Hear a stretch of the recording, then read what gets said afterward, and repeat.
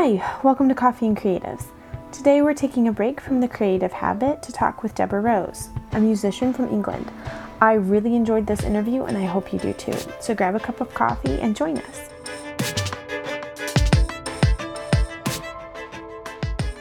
All right, so we have a special guest with us today, and we'll do a little bit more of an introduction with her in just a bit, but we're going to start out like we always start out with, what are we drinking? So today I am drinking some Chardonnay. What about you, Becca? What are you drinking today? Why do you always just go to Christina? Just go to her one time. I'm not drinking anything. I'm drinking water, so don't go to me. I had too much coffee. I had too much coffee already, so. I am drinking iced coffee, and I put this almond milk creamer in it, which is really good. It's got coconut and almond, and it makes it taste like candy, which is delicious. So. That's awesome. Yeah, I already had 3 cups of coffee today, so I was like, probably shouldn't drink coffee. Yeah, I had to cut myself off for now, so. I wanted to go back for a second cup, but I stopped myself because I was like, 1, I don't want to have to pee 30 times in church, but 2, I want to save it for when we record Coffee and Creatives. There you go. What about you, Deborah? What are you drinking? I'm on the water too because I had morning coffee and then I had more coffee and then I had tea, of course. Cup of tea, darling. And it's much later where you are as well. So it's water for me beyond 6 o'clock. Well, I am so excited to introduce our guest today is Deborah Rose. Deborah is a Welsh singer-songwriter. She's performed internationally in California, in Maryland, and across the UK and Europe. She's opened for Judy Collins, American songwriter Kenny White, and Jimmy Webb, as well as many other UK artists and even a presidential nominee, Marianne Williamson, last year. She has 3 albums and 1 on the way with a single coming out soon. Her unique sound has been likened to Emmylou Harris and Eva Cassidy, who I'm sure will come up later. And her style transcends genres inspired by such as Shakespeare, Charles Dickens, and the Pre-Raphaelites. A unique part of Deborah's work is her music therapy and songwriting workshops. And her passion for music, but also just sharing it with others. And I met Deborah at a songwriting workshop in Nashville about 3 years ago. And she's just a creative and musical force in my life, but also a really close friend. So we are so excited to have Deborah with us today.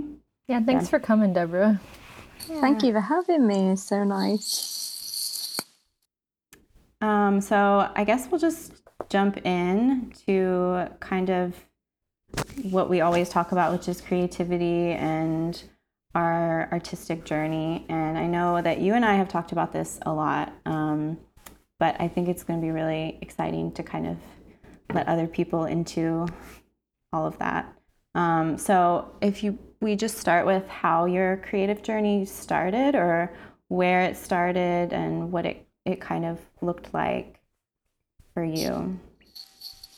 Okay, yeah, well, I guess I always enjoyed creative pursuits from an early age, but things like kind of poetry and making things and generally was always kind of organizing things, and singing was something that I came to quite late in terms of I would sort of sing to myself when I was young, but I never really imagined that it would be a career or something that I would do other than just for myself.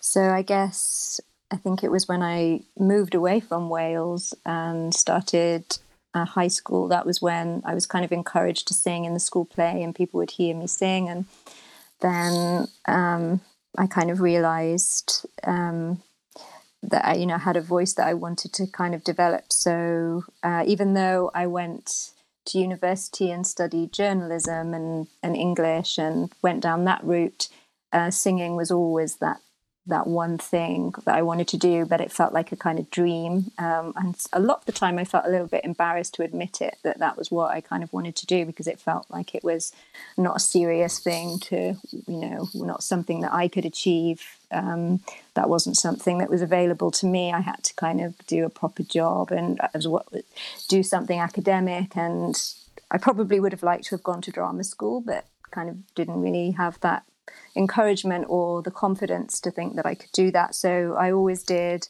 my studies, and then on the side would kind of set up my own duos or bands and things like that. So I took a gap year before I went to university to do journalism, and that's when I started singing in a duo with a saxophone player and a pianist. And I got quite a lot of work in hotels, christenings, weddings, parties, and things like that. And it was paid work. So, we did a lot of covers. And I think that's where I kind of explored my love of sort of pop music, jazz music, kind of a bit of folk, but had quite a wide repertoire that I had to learn. And we do sort of 2 hours a night of different songs. That couple now, they actually run a music school in America. They're actually living in California, but they were just living in the next street to my parents when I lived with them. So that was my kind of first experience of professional singing, which sort of set me up really for that experience of performance and being sort of paid for it. And then when I finished university, I went into work in a job in public relations and journalism. So I was working full time. But again, I was singing like 3-4 times a week and doing that as a kind of sideline. And then 10 years ago was when I went part-time from that, working in a communications field.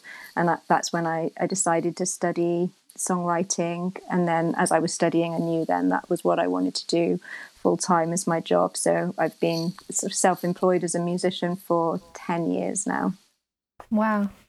Yeah, and I think that's so interesting that Deborah has an MA in songwriting. I don't think I know anybody, especially like professional songwriters, that actually have a degree in songwriting.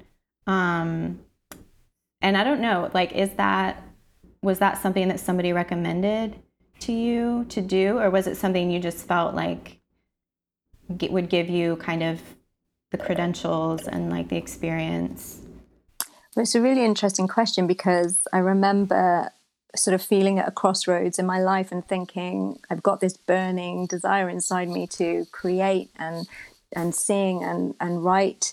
And I want to go to Nashville, was what I thought. I just want to go to Nashville because I'd heard, this was the place to go for music. And I remember typing into my computer courses. I was going to do maybe 2 weeks in Nashville, go on holidays there and combine it with a songwriting course. So I put into my computer songwriting courses in Nashville, I think. But then what came up was this songwriting festival in a place in the UK called Bath. I don't know if you know Bath, Somerset, where the Roman baths are.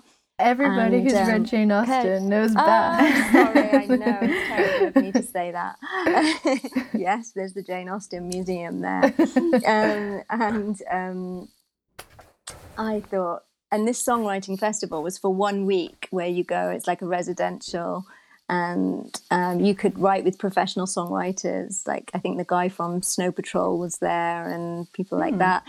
And I had the choice of doing that for a week or going to Nashville, and I was sort of weighing up the two, and I thought I'm gonna do this because it's kind of easier, it's closer to home. I did that. It was just probably one of the best weeks of my life. It was just so incredible, just doing what I loved every day. And I recorded 2 tracks professionally and co-wrote with people, and I was like, this is what I want to do. And then it was that I learned that they do an MA. They, at that particular university, they did an MA, a master's degree, which would take 2 years. So I went to my boss at work and said, is there any chance I can do part-time here and part-time at university? She said yes, which was great. So I did 3 days at work and 2 days at Bath, and I think the degree actually took me maybe 3 years. Took me a year longer than I thought because of just travel and workload and everything. But it was the first time. I think it was the first MA in the world, apparently, that they'd kind of got this accreditation to make it a master's degree. And some people were a little bit sort of dubious, like how can you get an MA in something like songwriting? But they managed to do that, and it was a really, really useful course. It wasn't particularly, it didn't delve deeply into composition and music theory and things like that. It was more of a kind of an overview. And for me, it was a stepping stone into becoming professional. And I think now, I can't remember how many years ago I did that. Now, I think maybe that was a struggle sometimes with the chronology of everything. But however many years ago that was, feels like it was a decade ago or something.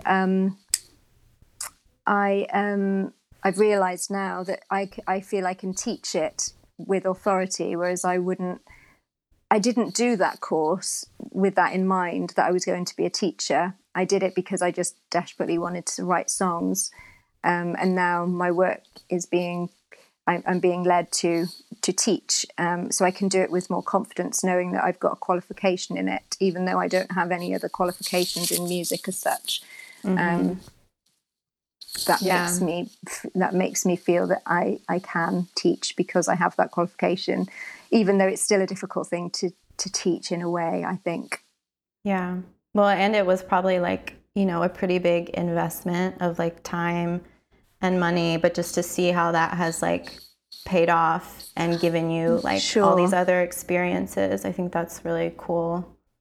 And I think your story is so encouraging too for people who have already like been like, okay, well, I missed my window in college, I studied this or I did that, where it's like you can still pursue your creative life even if you're like you've started down a different path. It doesn't mean that you only can start a creative life when you're 18 or something like that. You can come to it later. Absolutely, for sure. And I think also you realize how sometimes the things overlap. So even though my work was in communications, I've realized that that's very important for what I do as well, because I learned a lot of skills working in a corporate environment, that when you're managing yourself, because I'm still independent, it's not that I've kind of signed to a record label or anything, so I have to do all of those administrative things myself and represent myself. So I'm really grateful actually that I did work in a communications field as well. So sometimes you don't realize it, but all of those things are kind of training you for your life's purpose, even though it might not be what you think it is at the time. Yeah. So can you talk a little bit about what your process is, and if you have any, or what your rituals are for creating, about how that was like influenced from corporate life, or how you've come to those different processes? Yeah, I think that's kind of an interesting segue into it as well, because when I was working full time in a corporate environment, I had an allocation of holidays, something like, I don't know, say for argument's sake, it was 10 days a year or something. And all I wanted to do in that spare time was go into the recording studio or have time to songwrite. So whenever I would go on holidays, for me, it wasn't about, chilling out and switching off completely. It was about, this is my time now to write. So that's what I did. And I would find that going away to a retreat centre, or there's a place in Scotland, like a little cottage. In fact, I think that was probably one of the first songs that I wrote that I felt had an appeal, that people kind of, request and ask me to sing, is a song that I wrote in Scotland called Tyr Larin, which is Gaelic. You'll probably be interested if you're a linguist. I am. Tyr Larin is Gaelic for beautiful house. And it was this gorgeous little cottage that my dad's friend owns right on this loch called Lot Katrine, where actually a lot of composers like Schubert, he was there and he wrote Ave Maria there. Sir Walter Scott wrote Lady of the Lake. I think a few of the pre-Raphaelite painters would have painted the landscape. So there was already that sort of inspiration in the air. And I went to that cottage for 2 weeks with my guitar and came away with that song, Tyr Larin. And there is something mystical about that song that I believe was me taking something from that actual place. So really my creative process, I find, is going to places and shutting myself off and saying, this is my time to songwrite, and, you know, staying in that contemplative space and making space, you know, having a peaceful, dedicated, devoted time to writing. I mean, obviously there are times when you're on a bus or you're on your walk or you're just listening to a conversation or something where a line might come to you, or, you know, you kind of never switch off from it. You're always sort of writing. But I find that most of the songs that I've written have been when I've gone on retreats, like gone to Nashville, done the songwriting retreats, because life gets full of everything else. So I think I find that works for me personally. You should, real quick, before we go to the next question, you should tell them about the Queen in Scotland. Oh, yeah. I didn't write that down, actually. Yeah, well remembered. And that kind of ties in with what Christina was saying about investment as well at the time, because I think we all probably struggle with justifying maybe time, also obviously money. But it amazes me how when you commit to these things and you go on these retreats, or you take that leap of faith by doing the course you want to do, and you look back and and when you get a song out of it, you look back and you think, oh, I'm so glad that I said yes to that and I went. And this was an example of that, because these songwriting workshops that I met Christina on, they can be very addictive, and I thought I would only go for like she's one, been to like 5 of them. I went to 6, and you know they're not cheap, and I'd always say, this is my last one now, this is my last one, but something would call me to go. And there was one, I think I'd done one in Nashville, probably when I'd met when I'd met Christina in Nashville, and then the course leader, Mary Gaucher, she was coming to Scotland, which is, you know, a 45-minute plane journey for me. So I thought, I've just got to go. And it was at this castle in Aberdeen. And I thought, this is so extravagant. This is so self-indulgent. What am I doing? But I'm going to do it. And I went. And the one morning we were invited to go to church, and quite a few people opted out, but so glad I went, because we went into the church. There was a bit of kind of security around, and we were told to not take photographs. I was thinking, oh, what's going on? And there was the Queen sat in the pew opposite me, and it was just like this. There was only 50 of us, and she was on holidays at Balmoral for a couple of weeks, so that was her local church. And the Reverend was actually talking about how songwriting is such a powerful way of healing, and was talking about the incredible nature of music and how we all need it for our souls. And, you know, the kind of Queen was listening to this, and I thought, that's really awesome. And he was talking about Jacob in the Bible wrestling with angels, and then there was this hymn, and I just literally scribbled these things down, and then I wrote a song called Wrestling with Angels, which was kind of one of the songs on my latest album, which again became one of those songs that people relate to. It has a universal kind of appeal. And again, another song that was written in Scotland, which is strange because I live in Wales. I come from Wales, but most of my inspiration comes from going away to Scotland.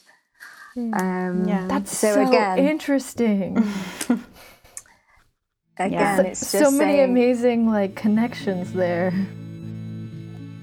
I'm still, and the power is moving in this place, and I still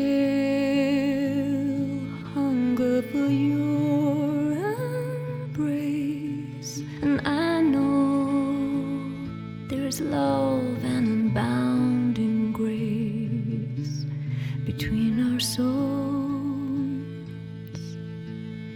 Whispers of a bigger story, glimpses of a fuller glory. I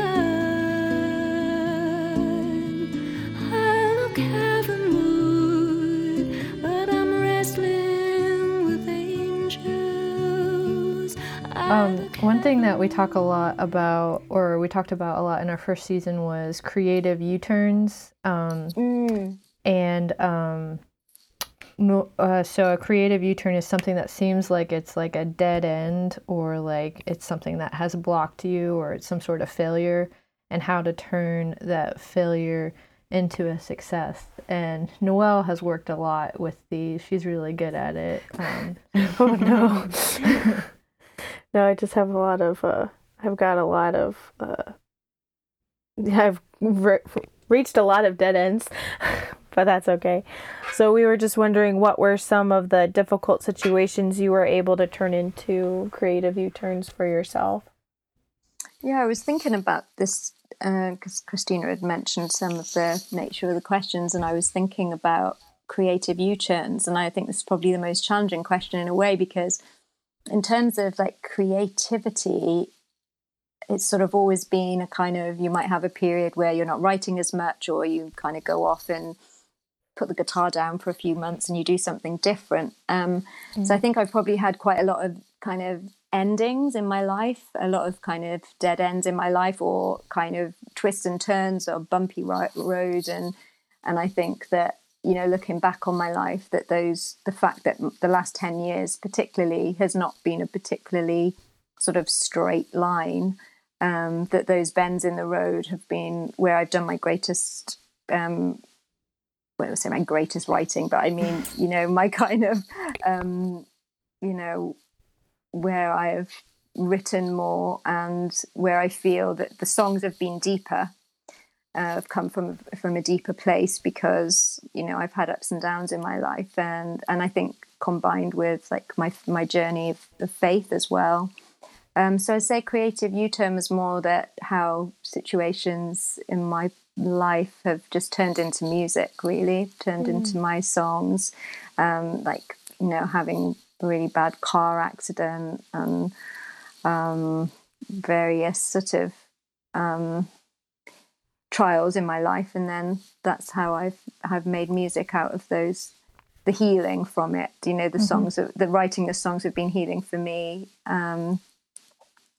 especially the last album, The Shining Pathway, that I wrote. That was a kind of very personal and healing album for me.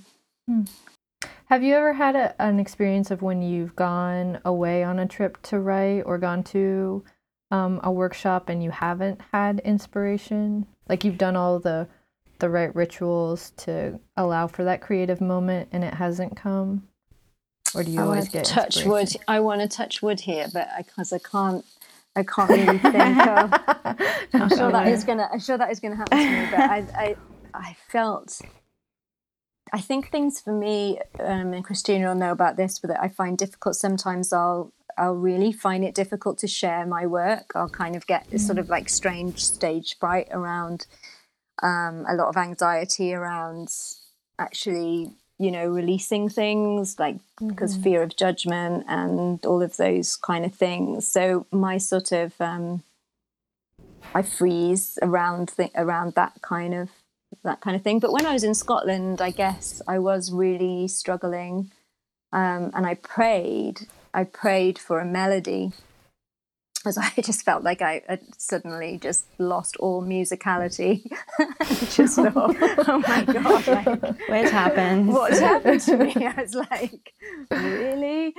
Is this what I'm coming up with? So I think part of my prayer was just like, please help me, please help me with a melody. And then not only did I come up with the melody for Wrestling with Angels, but I actually met a beautiful woman called Melody from Canada, and she wrote a song called Butterfly, which I ended up recording on my album.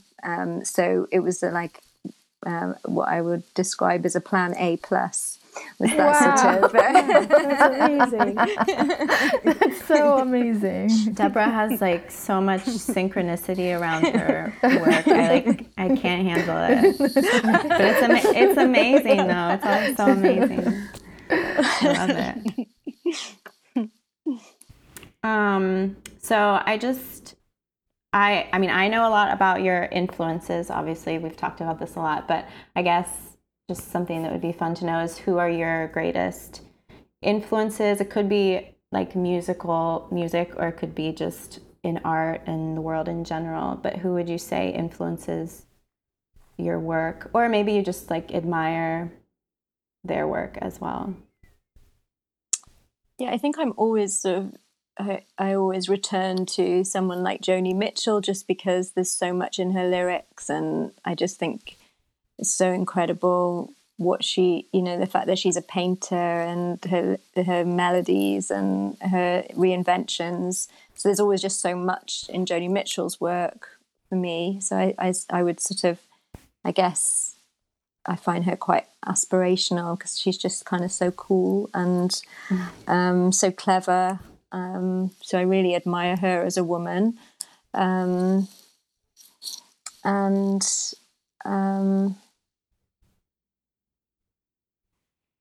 Joni Mitchell's my husband's favorite artist. He's always really like, oh, Joni Mitchell. It's so great. Yeah, like the album Blue and Song to a Seagull. And then Christina mentioned earlier, I'm really interested in the pre-Raphaelite, the kind of arts and crafts movement. So a lot of the Victorian poets and the painters. And when I was 30, I got invited to perform at the Isle of Wight Festival, which was a sort of like turning point in my life, because the Isle of Wight Festival, Joni Mitchell did actually perform there in the 60s, and she kind of, it was such an epic festival. I think it was the last one. It kind of shut down and then it resurrected. But she performed there, and she got really upset because everybody was kind of raucous and talking over her singing, and she just basically told the whole audience off for being really disrespectful. Watch that. Isle of Wight Festival, Joni Mitchell, and I performed at that festival. It was a bit of a strange. That's another story of how I got to perform at that festival. But it's kind of like quite a pop festival now. And I thought that was going to kind of maybe take me in that route. But what it did was it led me to a lot of people on the Isle of Wight that led me to a lot of the Victorian poets, painters that would have congregated 100 years ago on that island. People like Charles Darwin went there. Tennyson wrote The Lady of Shalott. He lived there for 40 years. And what they all did was supported themselves, supported each other. There would be a photographer called Julia Margaret Cameron, who was the first woman to make photography an art form. And she would make photographs with lavender oil and gunpowder and egg white. That's how she developed these incredible photos. So there was like a kind of collective of theorists, and they would also, discuss faith and, the meaning of life. Nursery rhymes like Owl and the Pussycat, Alice in Wonderland. A lot of that stuff was written. Charles Dickens wrote David Copperfield there. So that pop festival that I was invited to, I thought, maybe I'm going to kind of, get a record deal or something, because the owner of it managed people like Pixie Lott and The Cause and people like that. So there was that kind of expectation of, maybe, this might lead to something like that. But it didn't. It led me to meeting a load of people who were in this kind of group of artists, and they're now kind of a lot of live in America as well. My friend lives in Ojai, California, and she's a photographer, and in fact she did the video for the song that Christina and I wrote together, Shallow Waters. So all of that inspires me, that kind of old-fashioned arts and craft movement, and William Morris and people like that, you know, who did the wallpaper and the furniture. So I'd say probably that's kind of main influence. And then books that I read, I mean, C.S. Lewis as well. You'd mentioned, Christina, the book Mere Christianity. Well, C.S. Lewis did live around here, and some of his book, like The Story of Narnia, were inspired by the lampshades in Malvern, which is a little town not far from here. So I just taught through this year British literature, and so like hearing you talk about Tennyson and Lewis and all this stuff is like, wow, it's so much more tangible than what what I'm trying to get across to my students, because you're like breathing the same air that they like breathed. So. But you do have Robert Louis Stevenson. Was he kidnapped? Was he what, on Treasure Island? Yeah. I don't think I mentioned where you currently live. I said you're from Wales, but do you want to just say where you live now? Well, I live in Shropshire now. Do you know A.E. Houseman, who wrote A Shropshire Lad? So his ashes, if you could see, if it wasn't so sunny, you could see the church tower, and his ashes are basically at the church tower there. Wow. That's amazing. I wish you could see it. I'm on cloud nine right now. You have to come and visit me. Yes, I'll be on my way tomorrow. Come on, let's not forget this podcast. We should all just come and have tea here. Yeah. That'll be so nice. So speaking of like people that you admire and kind of the pre-Raphaelites and all of that, you've worked with a lot of musicians and artists. You've co-written. How do you, and because collaboration is sometimes part of, you know, the artistic endeavors, but sometimes it's not, but it is for you. How has that process of collaboration been for you? Like, I guess, what advice would you give, or what has stood out to you as you've collaborated? On the MA course, there was a module about collaboration, so you actually get guided through that. You know how a collaboration session looks, and the pitfalls and things to look out for and stuff like that. So, I think I did a part of my written thesis was on that kind of collaboration, and then of course when you're actually doing it for real, sometimes it can be quite tricky, and I think that you have to, I think the main thing I would say is that you have to be in the right place in your own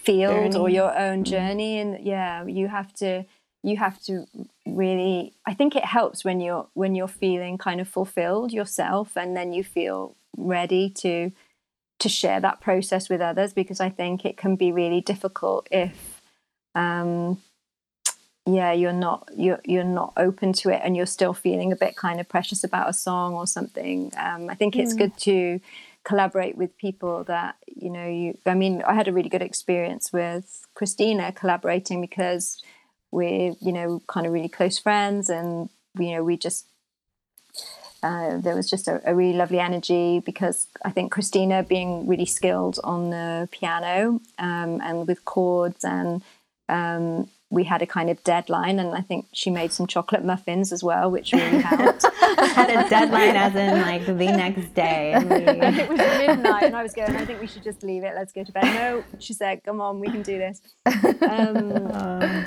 So I think it really helps if you have that kind of love and understanding with somebody, and that the ego is kind of completely out the window. Otherwise, it can be really quite a painful process, I think. Someone you can be humble with, I guess. Yeah, and vulnerable with as well. Vulnerable, yeah. Vulnerable and humble and open. And I think when your collaborations start working more is probably a sign that you're becoming more professional, because you're less attached to it personally, and you see it as a sort of a song that is for somebody else, and you get out of your own way.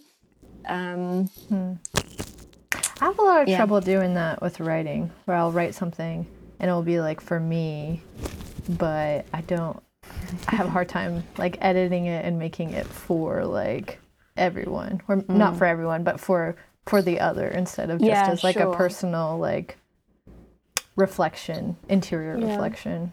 How do you get out of like, how do you do that? How do you get out of your own way? Well, I think maybe it's, for example, this song, The Rings of Saturn, this new single that I'm just working on releasing soon. That has been a really good practice for me, because it's been more of a lighthearted sort of, more about wordplay, more about just creating something that's going to uplift people's moods, hopefully, rather than a song which is kind of deeply personal and I've kind of got a lot of emotional investment in.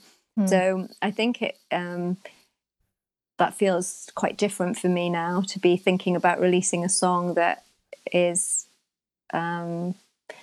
something that I feel is just something to just go, right, there we go. Hopefully people kind of will feel good about it, or rather than it being too close, like too confessional. So I felt that was a song I wrote on a Mary Gaucher workshop in Nashville. So I think I'd learned the craft a bit. I think I was further on in my journey of learning the craft of songwriting, rather than just going, this is how I feel and I'm going to write this and then I'm going to kind of, make it this emotional journey. It was more about, I want this song to work, so there has to be, I want it to be 3.5 minutes as opposed to like, a 6-minute sort of extravaganza. I think it's hard to know when, like, which projects to like kind of separate yourself from emotionally. And I don't know, I'd be interested to know how that is with like painting, Noelle, because that's like writing and songwriting is so personal, and with visual, I don't know about that stuff. So I think, as a painter and a visual artist, I feel like I often have an advantage where it's like, okay, I can just put my painting on that wall and then walk away. I'm not performing and I have to read people's faces while I perform. So I think sometimes I don't know. It can be hard, I think, to like know which is too personal to share, like those really intimate moments. But I guess for me, it's just like trying to, I don't have very good words this afternoon. I'm sorry. I know you've had, like, you say, like, sometimes your art is just for you, and to make that bridge, to make it for other people, for you has been difficult at times. I think that was part of, like, you being blocked with your website. Yeah. Well, I think it's like, this is a deeply personal painting of like my sister, for example, working through feelings towards her, and to recognize the universality of, other people relating to sisters or to another woman. And, that can be in a sort of unique way. So to kind of zoom out and, this for me is this, but it could be this for someone else. And thinking about like a more zoomed out than my microscopic sort of view of my art. And of course, with painting, you wouldn't collaborate with painting. I shouldn't imagine it's something that is just all of you. So, there is that impersonal investment when it's just something that you have created. Yeah. Well, when you were talking about collaborating, I was thinking about when people do commissions and how that's sort of a collaboration in a way. Yeah, right. Yeah. Yeah, that's That true. because I was thinking, have I ever collaborated with anyone? I don't think so. But with a commission, people have an expectation that as the painter you need to meet or you're not getting paid. So And that But- probably would be pretty tricky because you have to, there's a power dynamic there that's probably like, I have the money, so do it the way I want it. yeah. I've never bumped up against that, but everybody that has requested a commission from me has been really nice. So but I could see that being a problem for other nice. people. Yeah. Yeah. Or I guess like a publisher, writing for a publisher, or like Yeah. an article for somebody else, or things like that. And then, I know Deborah's had, like, with collaboration, songwriting, you've had input from like producer, and you've had input from like a musician. So it's kind of like, navigating those outside sources and figuring out where to, like, I don't know, push against them, or where to, like, go with your gut. And we've talked about that before too. But Yeah, it's like negotiation, isn't it? And also when you're writing a song, you do have the audience to kind of think about, because Yeah. but whilst you want to write something that's true, or something that obviously is from you, because then that is going to resonate more and people will feel it if you feel it otherwise. Because I found on the MA songwriting course, we had to write a song a week. So that was our homework, and then we would come to class and then we perform the song. And that was a really good discipline. But a lot of these songs, because they were sort of written to brief, they were a lot more commercial. And strangely enough, a lot of those songs I never recorded and put on an album or anything, because they were just sort of more like, written to a brief, and didn't come from an inspiration. They came from an assignment where I had to lock myself in a room for a day and go, I've got college tomorrow, I better write something because I got to perform in front of the class, and rather than it just be a sort of more of a magical kind of way. But I did think about one of the songs that I wrote on that course, actually, and realize now, sort of 10 years on, that it's a very commercial song. And actually it's very timely because of lockdown and everything. It's a song called Beautiful Sky, and it's got a really catchy chorus, and it's about having enough time to kind of stop and look at the sky. It's so simple, but now I've realized that probably would be a good song to put out now. So I think it's good to have, and it's probably the same with painting and the same with writing. I think it's good to have like a toolkit of sort of things that you've learned, textbook stuff, or you've learned from other writers, other painters, that you can kind of draw on to hone your skill, but at the same time not losing the inspiration and what comes from the heart, what comes from the soul, and then knowing when to kind of mix them. I guess it's like, when people are cooking and recipes and making cakes, you kind of trial and error of sort of a bit of your own kind of style, but also what you've learnt. And I feel at the moment that I'm a lot less attached to my songs, which feels quite nice. Yeah. What would you say is the work that you're most proud of as an artist? I think it's sort of finally getting the albums kind of done, and it's such a kind of tiring sort of long process doing an album. So that's always really great when you've actually finished it and it's all arrived without everything being in the wrong order and on the wrong page and a complete disaster, because it so easily could be.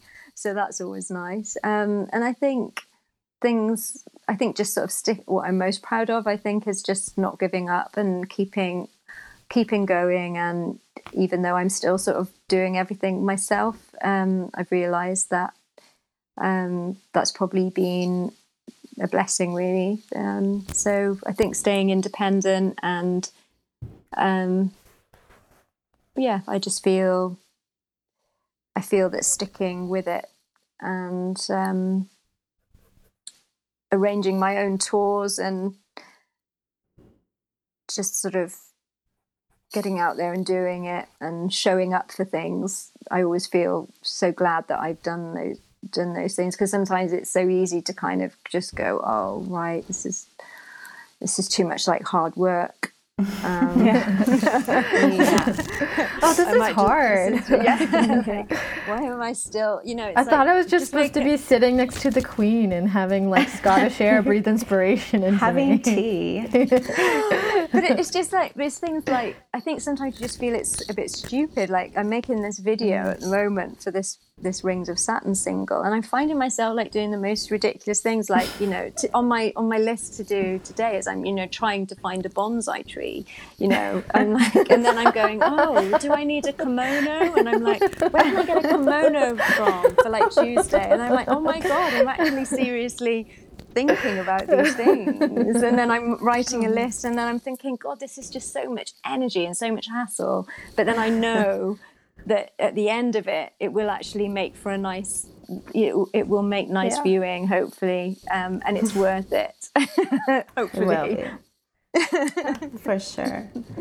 So something that I love about Deborah is that she really shares her music in like really interesting ways, and one of those ways is teaching, and we touched on that earlier with her degree and how that's helped her, but I just was wondering if you could just say a couple things about your work.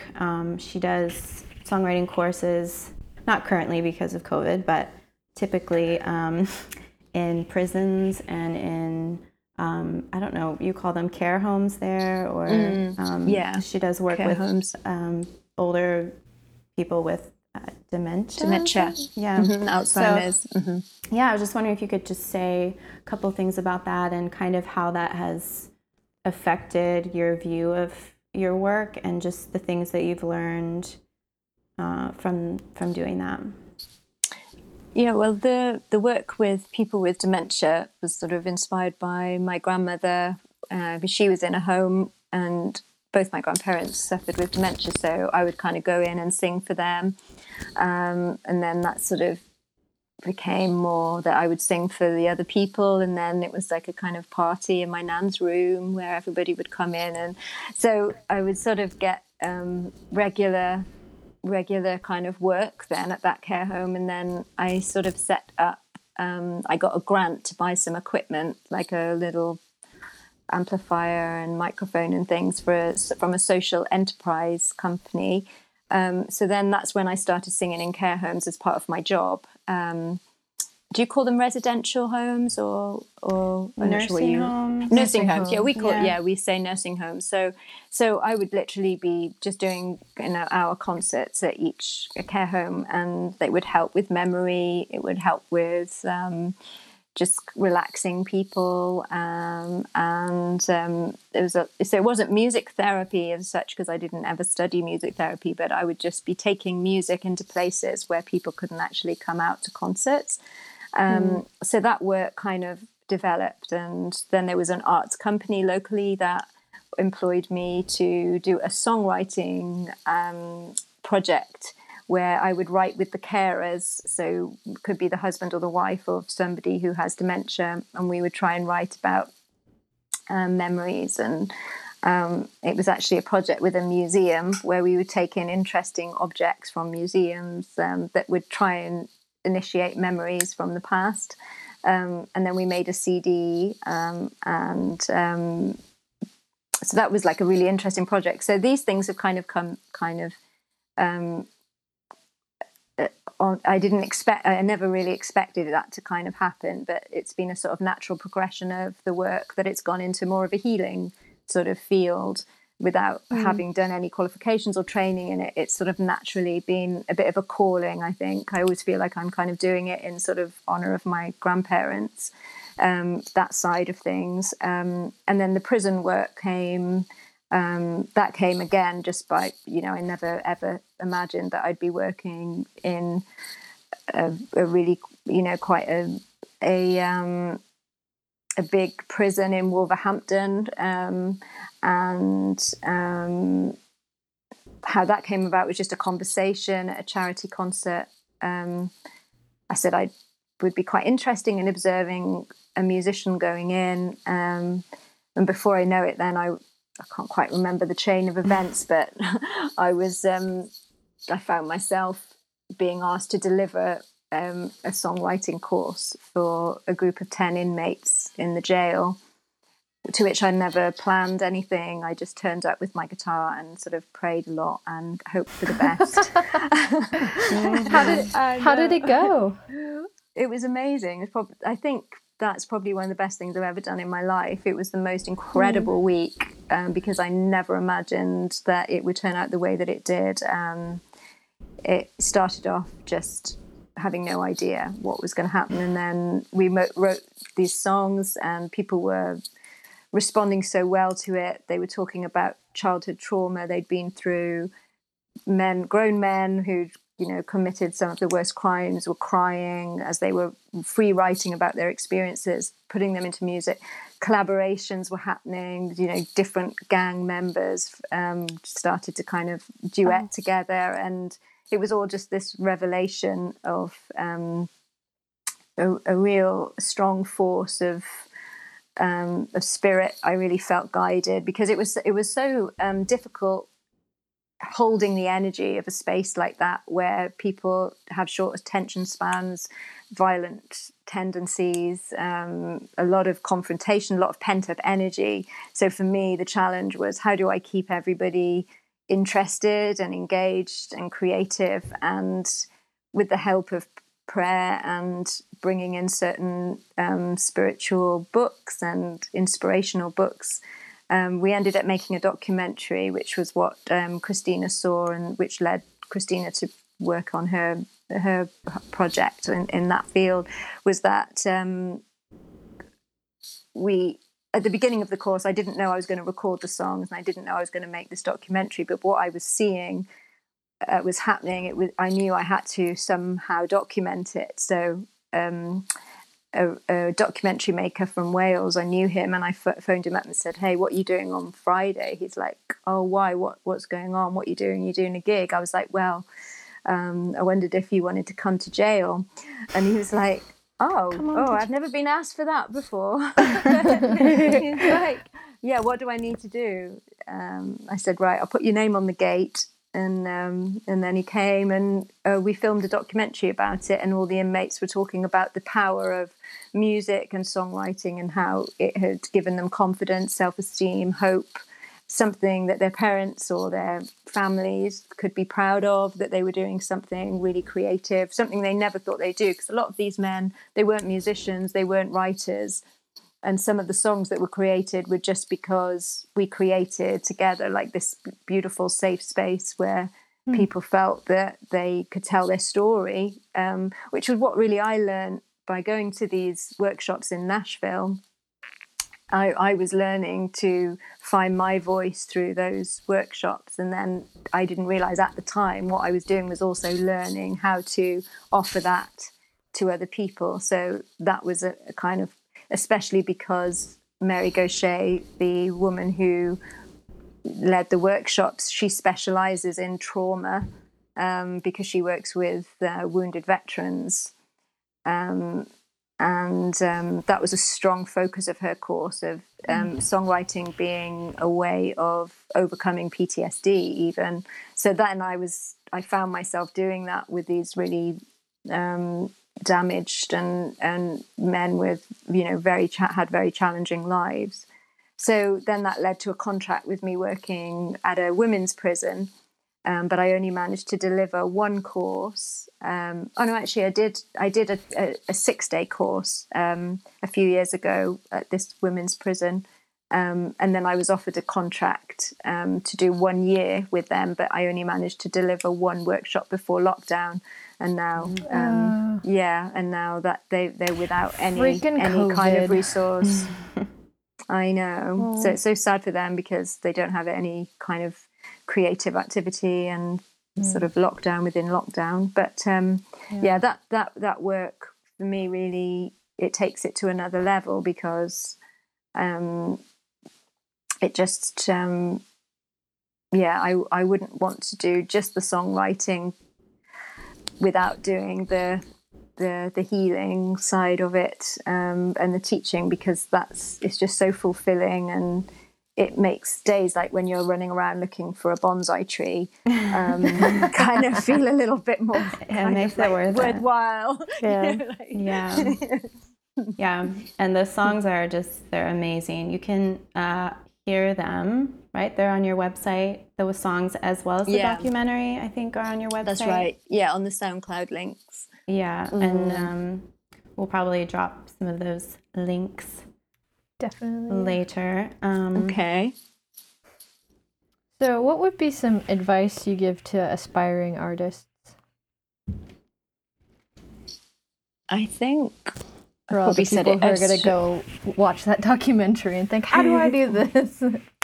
I think it's about following the threads, and just being really open and aware of where life is kind of guiding you, and to just stay open-minded, and just like kind of keeping your eyes and your ears open to what the possibilities are with what you can do, and being brave enough, like having courage and knowing to take those opportunities, even if it means that they're kind of not going to work out. It's still better to have tried things, because you never know where that's going to kind of lead. So I think, and it's about perseverance and not giving up, and just keep going. And I think that it's kind of, I know it sounds like a cliche about the sort of journey of it, but I think sometimes you can kind of think, oh, I haven't got this, or focus on the things that you haven't got. Like, you know, you don't have the record deal, or you don't have, can sometimes be hard to kind of assess whether you've actually got a career or not. When you're independent, it can be quite challenging to sort of work out sort of where you're at with things. But I think having a kind of close network of supportive people is really important, to sort of to encourage you to keep going. Because then you look back, and even though you think that you haven't really progressed, you look back and you think, oh, actually, those times where I was really worrying and thinking, oh, I should do something different, you think, oh, I did that, and I did that, and I did that, and that's all what makes who you are. So it's kind of like the journey, if that makes sense. Yeah, that reminds me synchronicity of like this morning in church. We were taking communion. We were all socially distanced, and we put the communion under our masks. But I did the same today. But in it, my pastor was talking about how a lot of communion is about remembering, and our identity is so rooted in what we can remember, which is why it's so hard when we have people who get dementia or who forget who they are, and why it's important to have the ritual of remembering, so we are rooted in our identity of Christ. And I was like, oh yeah, I need to remember, like when I have like friction with like someone in my family, or if I have like a lot of self-doubt, like how important it is to always be remembering. Yeah, it's really beautiful. Yeah, and I found some notes today actually in a notebook that I bought when I was with you, Christina, which has the Corinthians on the front, Walk by Faith, and the song that I'd written was called Remembering, and I haven't finished it. But it's called your next... Remembering. Yeah, maybe it's a collab. Maybe it's a podcast. Podcast collab. Yeah, speaking of projects coming up, I know you mentioned your single, and you are working on an album. Is that right? Or just a single? Well, I'm working on an album, and I've got 2 songs that I recorded before lockdown. I was hoping to have had like the whole album done by now, but can't do it all. Well, you can't when you're not allowed out. You're sent to your room for months. So yeah, the album, this theme of this album is going to be about like solitude and peace and friendship, and That's so Yeah. relevant right now to, And to I was everybody writing in the it, world. and I was writing it before I knew all this was gonna. We say all of this was gonna happen, don't we? That's the kind of thing. All of this stuff. Yeah. So it feels quite inspired. The themes, and luckily I got the 2 songs done before lockdown because it's kind of given me something to do. Otherwise, I think I'd be feeling really sad about not being able to get into a studio, and because that element I enjoy so much. So at least I've got two professionally recorded songs that I can kind of release now until I can get back in the studio and record the rest of them. Yes. Hopefully sooner rather than later. Yeah. Yeah. We'll see. Yeah. So we have been going through a Twyla Tharp book, and she had all of these questions, so we thought we'd ask you some of them. And they're just supposed to be like really quick answers if you're able to, just off the top of your head. I did some of these myself, and it was really hard for me to do them off the top of my head. So, what is the first creative moment you remember? Drawing an angelfish with my grandmother and painting it in blue and yellow and thinking it was a masterpiece. And I think I was on the ferry to France at the time. It was so beautiful. I can't paint now at all. I can't draw or paint. And how do you begin your day? Coffee. All right. Yeah. I love coffee so much. Kimbo coffee. What is it? It's called Kimbo. It's Italian coffee. It's just the best. It's so delicious. I don't know about this. Oh, I have to look it up. I have to look it up. I recommend it. It's so nice. It's very smooth. So put that on the website. In England, do they make their coffee the way we make it in America, or is it more like when I've been in Spain, it's like everything is just very, very strong. Like Christina, when you were in Italy, you had the same experience of like their coffee is like what More like to us is an like espresso. Yeah. It's kind of the same menu as like what you guys would have, because you can have like a cortado or a macchiato or a cappuccino or an espresso if you want. But if you order a coffee in Italy, you will get the espresso, won't you? And they don't put milk. But here, people will know what they want, and it's probably more common that people would have an Americano or a flat white or something like that, rather than an espresso, which obviously in Italy it's like that's just what you get given. Yeah. Like when I was in Spain, whenever I asked for coffee, it was always like espresso, and I was like, all right, time to sweat. Like, I'm gonna be buzzing all day. How do you guys take naps with all this espresso? How do you have a siesta? How would you define music? Muse. Oh, muse. Sorry. A muse. I was gonna say music. Muse. I just say like inspiration, and that word meaning in spirit, so I'd say for me it's God, really. Muse. What is your ideal creative activity? Songwriting. Good answer. Good one. Actually, recording.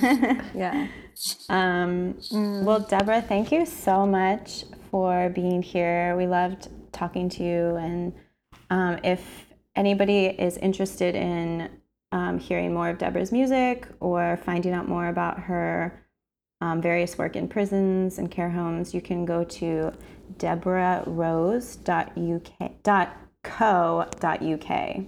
So deborahrose.co.uk, and she has her music and her work and all kinds of things on her website. But thank you so much. Oh, thank you for having me. It's been so lovely. You're very good interviewers. It's all Christina. She organized it. But it's been a real pleasure. Yeah. It's been so lovely. I hear the call, and this world's no longer mine. 'Cause I don't wanna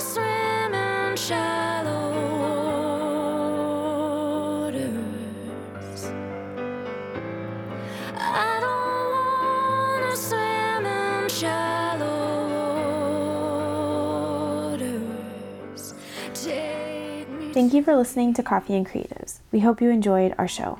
Our theme music is by Patrick Nichols. Derek McCauley and Patrick Nichols are our sound engineers. Anna Wayne is our social media creative, and Christina Nichols is our special event and guest creative. Rebecca McCauley is our writing content creative, and Noelle McManus is our creative director.